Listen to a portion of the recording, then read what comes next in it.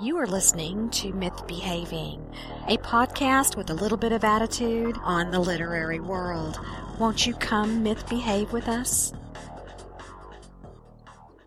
Hello and welcome to Myth Behaving. This is episode number 28 of the Myth Behaving podcast, and we're recording March the 9th, 2014. I'm Carla Clifton, and I am joined by my normal co-host and partner in crime, Mayor Wilson. Hey, Mayor, how you doing today? I am so good. How are you today, Miss Carla? I am doing absolutely wonderful. Cannot complain. It wouldn't do any good anyway. I was going to say, nobody listens when you complain anyway, so it doesn't matter, right? That's right. That's right. Hello, listeners. Each Myth Behaving show features a special guest from the literary world. It could be a writer, publisher, agent, or anyone else connected with the world of publishing. Plus, we have several special segments related to reading or writing. Shh. Be very quiet when hunting books in the library of a myth behavior. And that means it's time for something from the library of a myth behavior. And today I am recommending The Trident Deception by Rick Campbell. This book is so good. I stayed up all night finishing this book because it was so good. I couldn't put it down. I just kept saying one more chapter, one more chapter. This is a submarine book. It's a thriller. If you like Tom Clancy, if you liked The Hunt for Red October, which this is being very favorably compared to, you will like this book. It starts out with a bang, literally, and it just doesn't stop. It is awesome. It is complex. There's a gigantic cast of characters that are all believable and very realistically drawn. And you talk about a fun read. This is it. Well, that must mean our special guest today is Rick Campbell. Welcome to the show, Rick, and thank you so much for joining us. Hi, Mary and Carla. Thanks for having me on your show today. I'm especially happy to have Rick on today because he's been a friend of mine for about 3 years now. Gosh, I can't believe it's been that long. And I am so excited about this book, Rick. This is your debut novel. It'll be out by the time the show airs, but of course we're recording just slightly before it's released. As an ex-Navy guy, you have so much practical experience to draw upon that gives so much depth to this book. Did you use any of your real-life experiences in the book? And if so, how many? And can you tell us which ones they were? Well, I definitely used my real-life experiences, but nothing specific in terms of actual scenes. But I served aboard 4 nuclear-powered submarines, so I used my actual Navy experience to write the actual scenes themselves. So although I didn't use specific scenes to draw upon and actually insert into the book, the actual experience was necessary to write the book itself. Yeah, and that's obvious because there is so much detail on how submarines how they operate and how they work. It's just incredibly complex.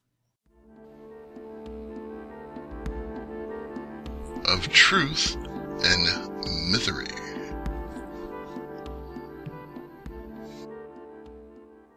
Of Truth and Mythery is a segment where we take a commonly held publishing or writing belief and examine whether it's true or just another myth. Rick, feel free to answer this. As a debut author with a lead title, you don't have to do any marketing.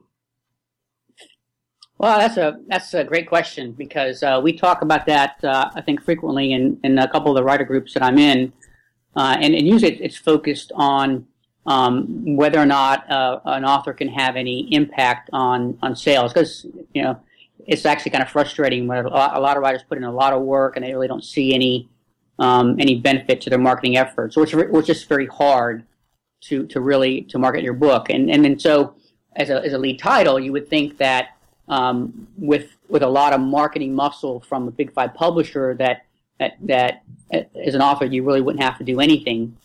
And so it's kind of surprising because I went to St. Martin's over the summer, and when I met my marketing manager, within the first 30 seconds, she asked me if I was interested in helping out with the marketing of my book.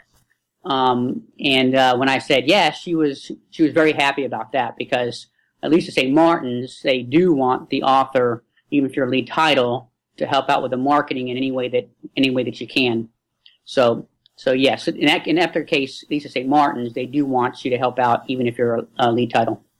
So they want you to help out, but is that really like something that you have to do, especially if you're a lead title? I'm just curious. Well, I don't really know, because I don't have that much experience, and I don't know how the other lead titles, how much they help out at St. Martin's. All I know is that they wanted me to help out at St. Martin's. That's cool.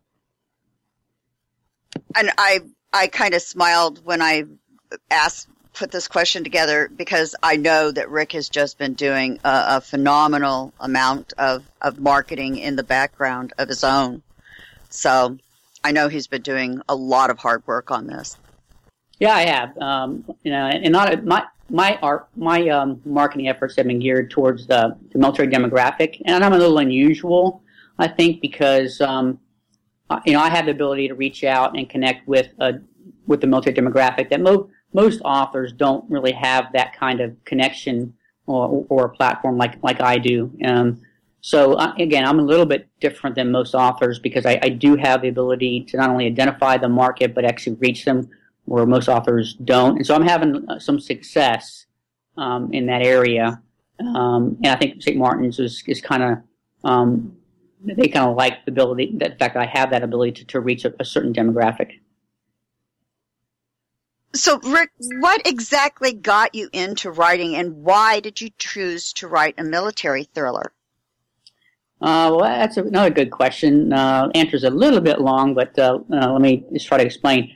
I had this really, what I thought was a really great science fiction story rolling around in my head for about 20 years, and I thought it would make a really great movie, but I don't know how to write a screenplay, and even if I did write a screenplay, I don't have any connections or any way of getting it made into a movie. But I thought that, hey, if I write a book, maybe someone will read it and then decide, hey, this will make a great movie. So, but I could never bring myself to write the book, because I don't really have any training in writing. I'm an engineer by trade, and I'm give me some formulas and some numbers, and I'm happy crunching numbers.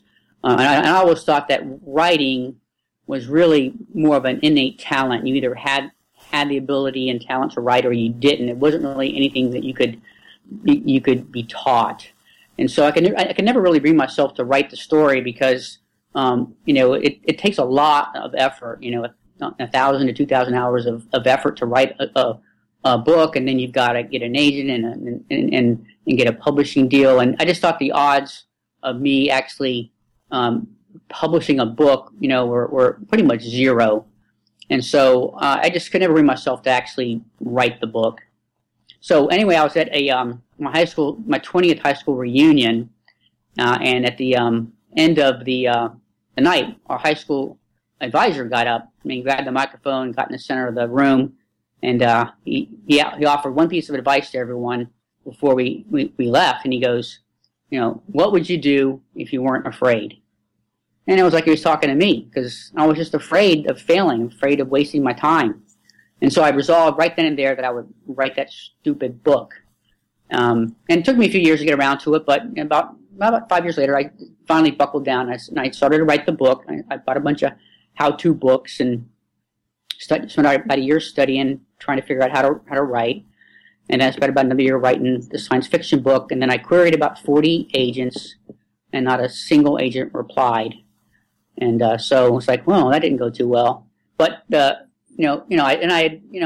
had done my due diligence. I wrote my book, and I thought I was done. I'd given it my best. But in the process of writing that book, I learned that I actually enjoyed writing. I enjoyed creating something from nothing. And then there's an adage that says I decided to give it another try. You know what I mean? A little bit of pride kicked in, and I wanted to at least give it another shot. You know what I mean? And there's an adage that says either write what you love or write what you know. Well, I had written what I loved, and no one else loved it. So I decided I would write what I knew. And what do I know? I know submarines. And that's how I kind of ended up with the military thriller. That's fascinating. That is an amazing story. It's time for MythPrint, tips and tricks of the industry. It's time for another one of our special segments. MythPrint includes a basic tip concerning writing, marketing, or anything else to do with the industry. Rick, could you share some tips on writing military thrillers? Well, I don't have a whole lot of tips yet because this is my my first book, and who knows if it's going to do well or not. But I would say, at least when it comes to military thrillers, I've certainly gotten a lot of good reviews so far, both from the industry and certainly the early reviews, on Goodreads and early reader reviews on Amazon have been very, very good. And I think I'd say the fundamental, ingredient is authenticity, and that's just trying to make at least the military aspect of the thriller as authentic as possible. And I drew upon my background in submarines to bring that ingredient to it. And then for those areas where I wasn't an expert, I spent a lot of time doing the research, filling in the holes, so I could make the whole novel as accurate as possible. So I think, at least for the military expert, for the military aspect, don't wing it. Do the necessary research so that it's as accurate and as authentic as possible. Great advice. One of the things that's been fun as we've been leading up to this, I get Rick's newsletter, and it's great because every now and then we'll get pictures that he's had taken over the years when inside the submarine. So that's kind of cool when he posts those in the newsletter and such. So that's a good tip to get his newsletter, folks. If you haven't signed up for it yet, we'll have all those links for you. Rick, writing is a process of so many things, as you said, and we're all learning. But what is it you love most about what you do? Well, as I mentioned earlier, I think what I enjoyed the most, and which I actually found surprising, was I liked creating something out of nothing.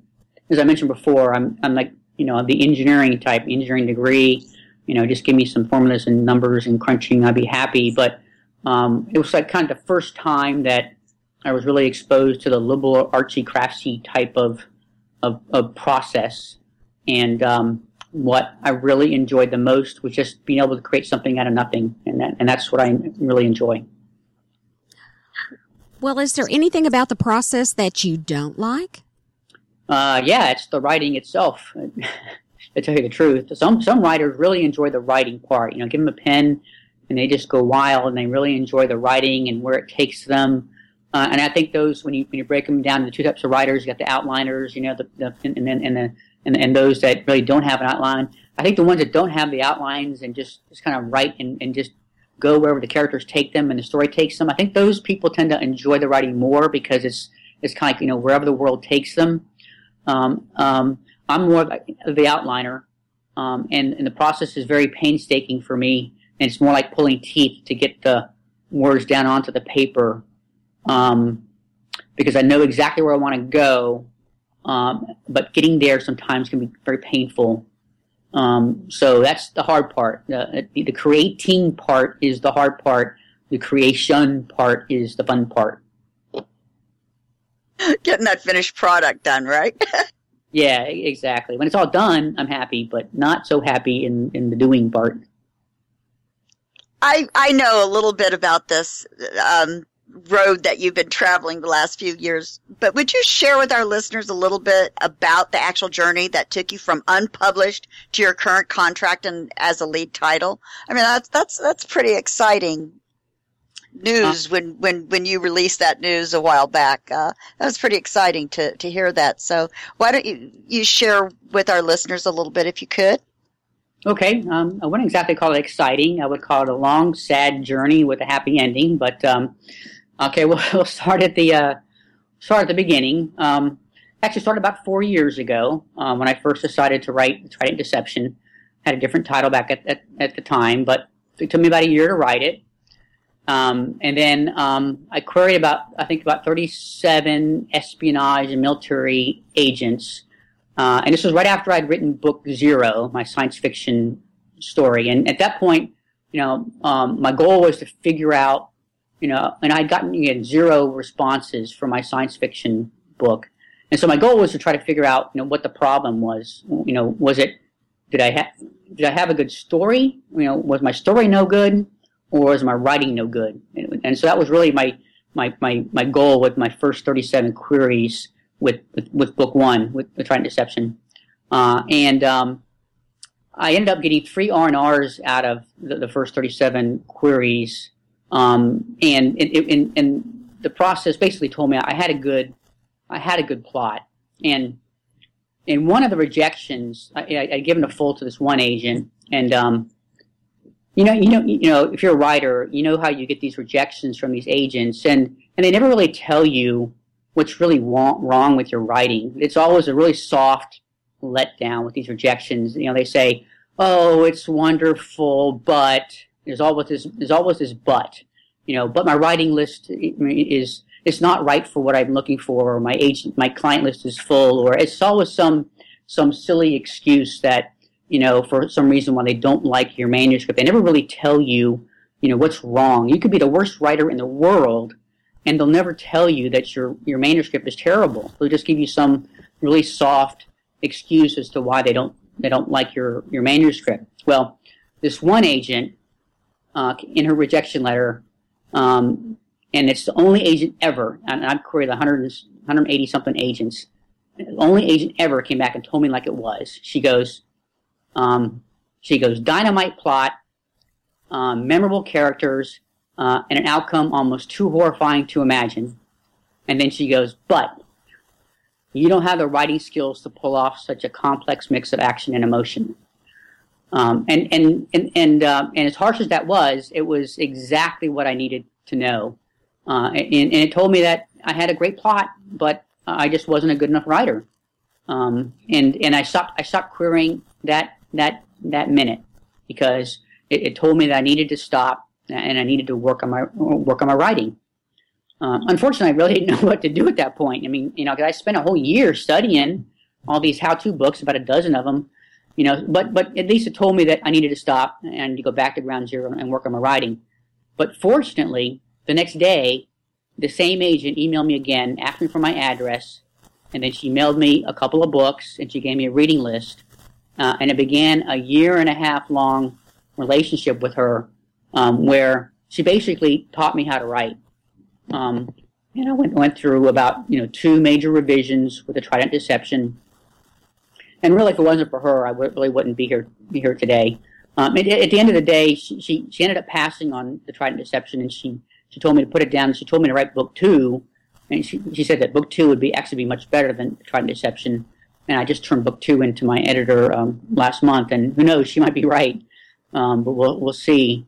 Anyway, after she passed on Trident, I queried again, and I got I actually got my agent about a month later, and then he submitted my book to a fantastic editor at St. Martin's Press, who really loved it, and then actually bypassed the editorial board and went right to the editor-in-chief of St. Martin's, who they offered a few days later a 2-book deal, and then decided to make the Trident Deception a lead title. So, it was an interesting process, but it turned out to have a happy ending. Wow, what an incredible story. Well, I call that pretty exciting, I think that's exciting, Rick. It is very exciting. I have goosebumps. I'm thinking, that could have happened to anybody, but how, lucky you were to have someone take you under their wing and help you like that. That is amazing. And I'm so glad that you didn't take it to heart and never pick it up and continue. In other words, you took it seriously in a positive way instead of a negative one. And kudos to you. Thanks. I keep in contact with that first agent. And in fact, I just sent her the book with a basket of chocolates and stuff actually yesterday. So we're still friends, even though she passed and kicked me to the gutter.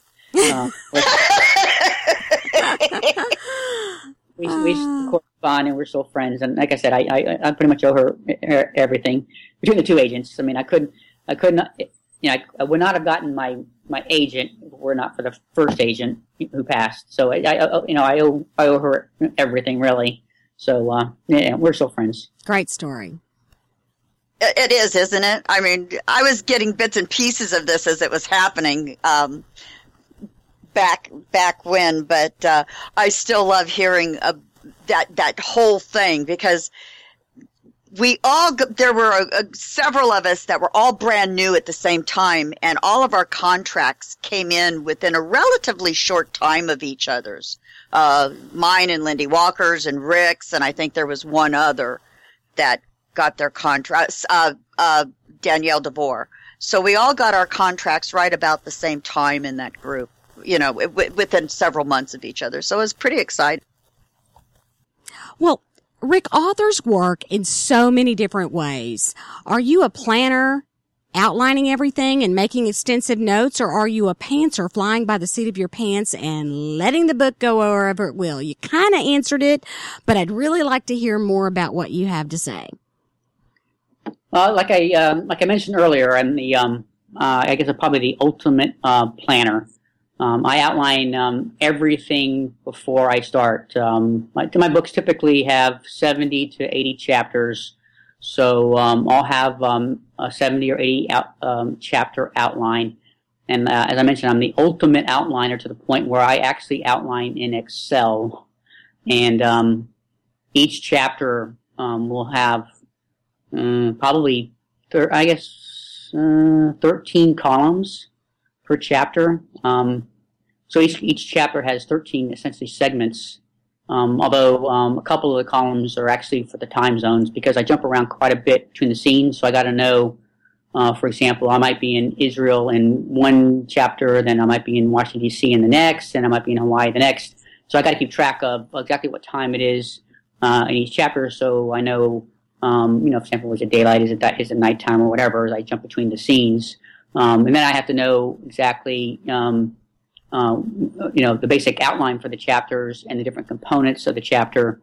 And I need to know who the main characters are, what point of view, whose head I'm going to be in that chapter ahead of time before I write the scenes, and so on and so forth. All that has to be laid out ahead of time before I begin to write each individual chapter.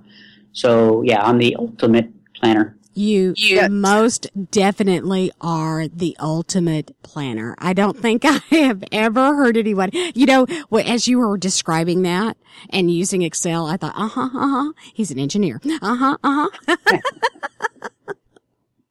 Yeah, that is a great answer. That really is a great answer.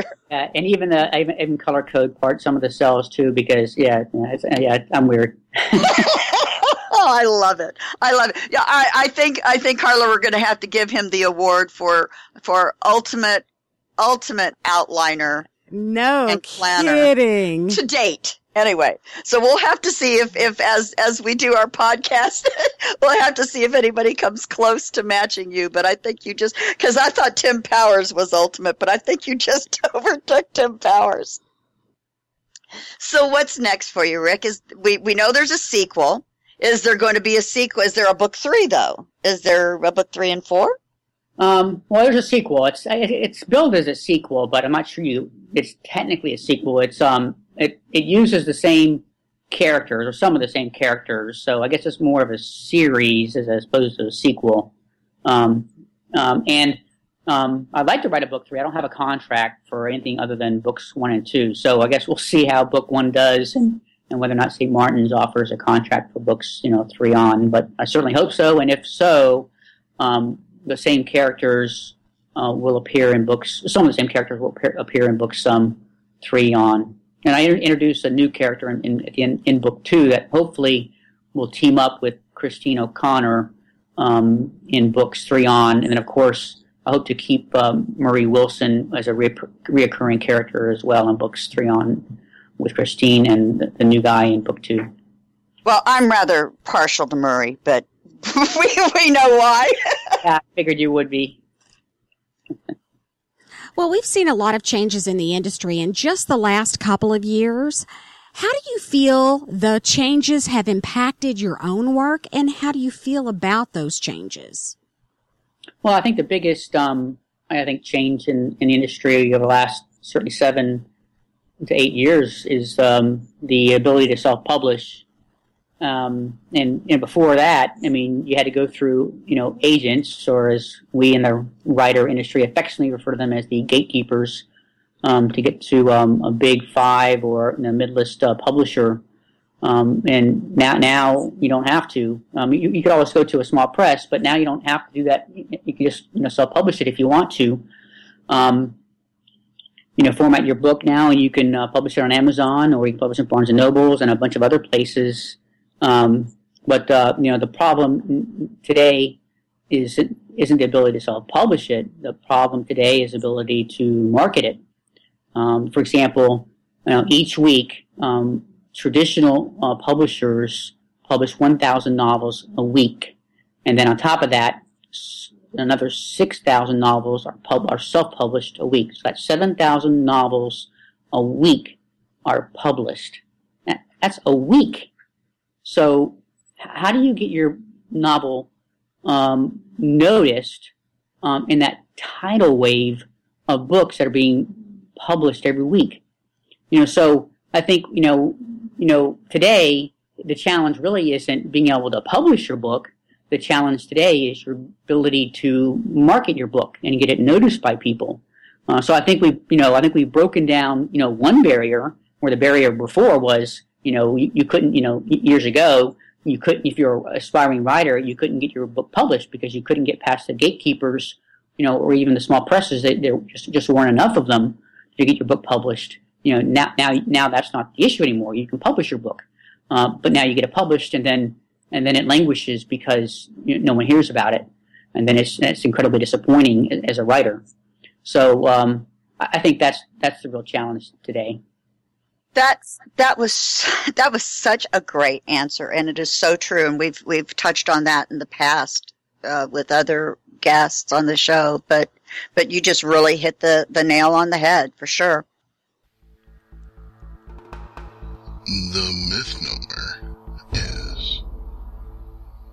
And now it's time for Mythnomer, our word or phrase for the day. And today's phrase is military thriller in honor of Rick. I'm sure this novel is going to be a big success. It's already being favorably compared to The Hunt for Red October by Booklist, no less. And that's such high praise. And, there's not a lot of great submarine novels out there. There's a long time, it seems, in between them. Why do you think that is? Is it a niche market? What do you think about that? Well, I think there's a lot of submarine novels out there, but I think the reason why my book, I think, is being compared favorably to The Hunt for Red October is, I think, maybe 2 reasons. Number one is because I have the authenticity to be able to write the kind of book that Tom Clancy wrote. I mean, even though Tom Clancy was an insurance salesman, he had some inside sources that allowed him to write a very authentic book. I had the ability, because of my background, to also write a very authentic book. And also, the second reason is because I started with The Hunt for Red October when I started to work and develop my plot. When I think of a submarine thriller, the gold standard for submarine thrillers is The Hunt for Red October, in my opinion. And that's the plot that I began with when I started working on my book. And my first thought was well, why didn't I think of that? You know what I mean? It's like, well, geez, but I didn't. And so my second thought was, well, geez, this was written 30 years ago, 1984, and it's like, well, what if I tried to advance it up into the 21st century, modernize it, and then reverse it? You know what I mean? Because The Hunt for October was, the United States trying to hunt down a Soviet ballistic missile submarine. So I said, well, why don't I reverse it? You know what I mean? Make the Soviet Union hunting down an American, submarine. Well, the problem is that the Soviet Union doesn't exist anymore, and the Russian Navy is only a shell of itself, and they can't really hunt down an American submarine. So I go, all right, well, let me go shift oceans to the Pacific. And I had the same problem because in the Pacific Ocean, you have the Russian Navy again, and you have the Chinese Navy, and neither Navy was really able to hunt down an American ballistic missile submarine in the open ocean. And so I was kind of left with the sad fact that, the only Navy capable of hunting down an American ballistic missile submarine was the United States Navy. And that was like, ding, that was like my bright idea. I was like, that's it. I got to have the American Navy hunt down one of our own submarines. Unfortunately, getting to the point where the President of the United States gives the order to hunt down one of our own submarines is a very tall mountain to climb when you're trying to build a realistic, believable plot. And so that was my real challenge with the book, was trying to build that believable plot. But hopefully I did a good job at it. Yeah, you did. I can tell you that you did. It was totally plausible. Okay, well, thanks. Well, thrillers are very fast-paced. What do you do to keep the pace moving steadily forward? Well, in my case, it begins with kind of at the very high level when you're designing when you're laying out the chapters. I do it with fairly short chapters. As I mentioned, I have a lot of chapters. There's 70 to 80 chapters per book. So they're not very drawn out chapters. They're very focused. So they try to keep your attention and not bog you down. And they shift scenes quite rapidly. So they try to keep your attention. Secondly, each chapter has certain components. You can't really tell hopefully you can't tell when you read it, but there's individual components in the chapter, and they're put together in a certain way to try to keep you, they're really focused on pacing in particular. And so you got to kind of pay attention, that you don't spend too much time on any one particular area. And there's a real trade-off. There's a trade-off in terms of,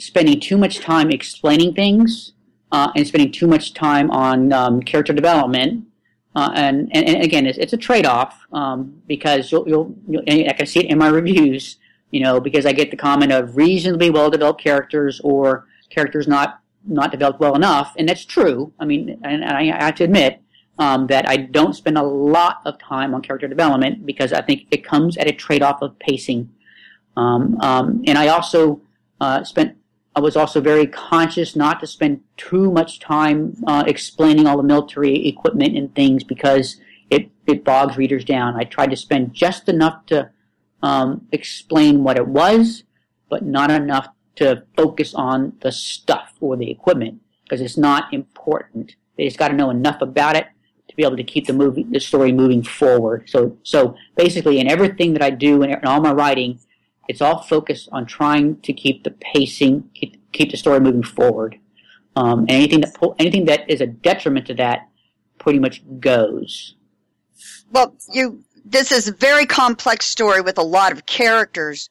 So I loved that pacing answer. How does that tie in to the fact that you have so many diverse characters, so many diverse stories, and all of these threads and tie them together? Do you take one character and write them all the way through and then just break them up? How do you work that when you're planning your chapters?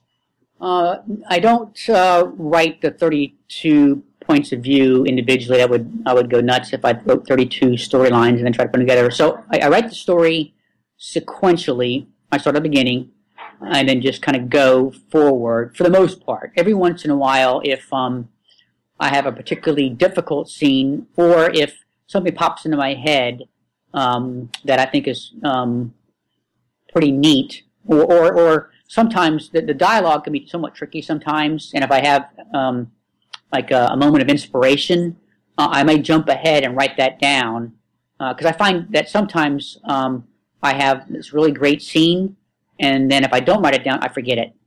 So sometimes when I have something I think is really neat, I'll jump ahead and I'll write it down, or at least a segment of it, and then that way it's there for me when I get to it at some point in the future. But for the most part, I write it in order, and then so yeah, I don't do the individual points of view. But the point of view, it's interesting because I do have a lot of characters. I have 95 characters and 32 points of view, which is almost a no-no for writers. I mean, I've been in my writers' discussions, and had discussion about 1 point of view or 2 points of view, and they were having, it's like, oh no, you can't have 2 points of view in a novel. You can only have 1 point of view, and I'm going, whoa, I have 32. And it's like, and amazingly, no one has said anything about having too many points of view. Not my agent, not my editor, and so far none of my reviews have had any comments whatsoever about having too many characters or points of view. In fact, my comments have been, I left out, I didn't have enough characters. My agent had me add one, and one of my reviewers said I left out the Secretary of Defense. It's like, hey, I'm trying to cut down my characters. You know what I mean? I got 95 of them. You know what I mean? So. And I think it's because I try to do a very good job as I shift scenes. I'm very conscious, trying to orient the reader as quickly as possible as to where he is, who's there, and whose head he's in, so that there's no confusion. And I think I've done a pretty good job at doing that. Yeah, it does, and it moves forward. But I really did wonder about that because. They do pick up. It's like, that's why I wondered if you wrote that one character all the way through, because it flows really smoothly. Yeah, no, I don't write it, but I do pay attention to that. In fact, it's the most, when I talk about the individual elements of each chapter, the opening paragraph is the most crucial part of each chapter because of the point of view issue. Because I have so many points of view, the opening chapter is crucial to reorienting the reader, and it's got to be done. It's got to be done well, or we will end up with some very unhappy readers. Well, everyone has their own personal myths, things a lot of people think about us that may or may not be true, their own personal myth behaviors. What myth behavior do people believe about you that is absolutely not true? I guess probably that I'm not the creative type. I would have believed that up until now, and in fact, I'm still having a hard time believing I'm very creative. And I think even when I started to write, I was a closet writer all the way up until I got a book deal. I didn't tell anyone except for my wife and my 2 daughters. And I didn't tell anyone. Like I said, I didn't tell anyone that I was a writer until I got a book deal. In fact. Once I did get the book deal, we had like a big, get together with the family, a big dinner and everything else. And we played a guessing game because we told them that, hey, we had some really exciting news, and that they would never guess, what my news was. And so all the family, we played a guessing game, and they guessed for like 20 minutes to try to figure out what my exciting news was.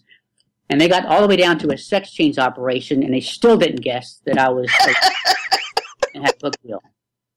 Yeah, so So me being creative is not anywhere near high on anyone's list. Which is funny because you said you didn't tell anyone. Of course, the authors you knew your fellow writers knew because we knew you. Yeah, but we don't count, right? Yeah, except for the writers. Yeah, you guys, everyone in Purgatory. Knew that I was in XC. I'm also a member of the pit as well. So everyone except for my writer friends, no one else knew.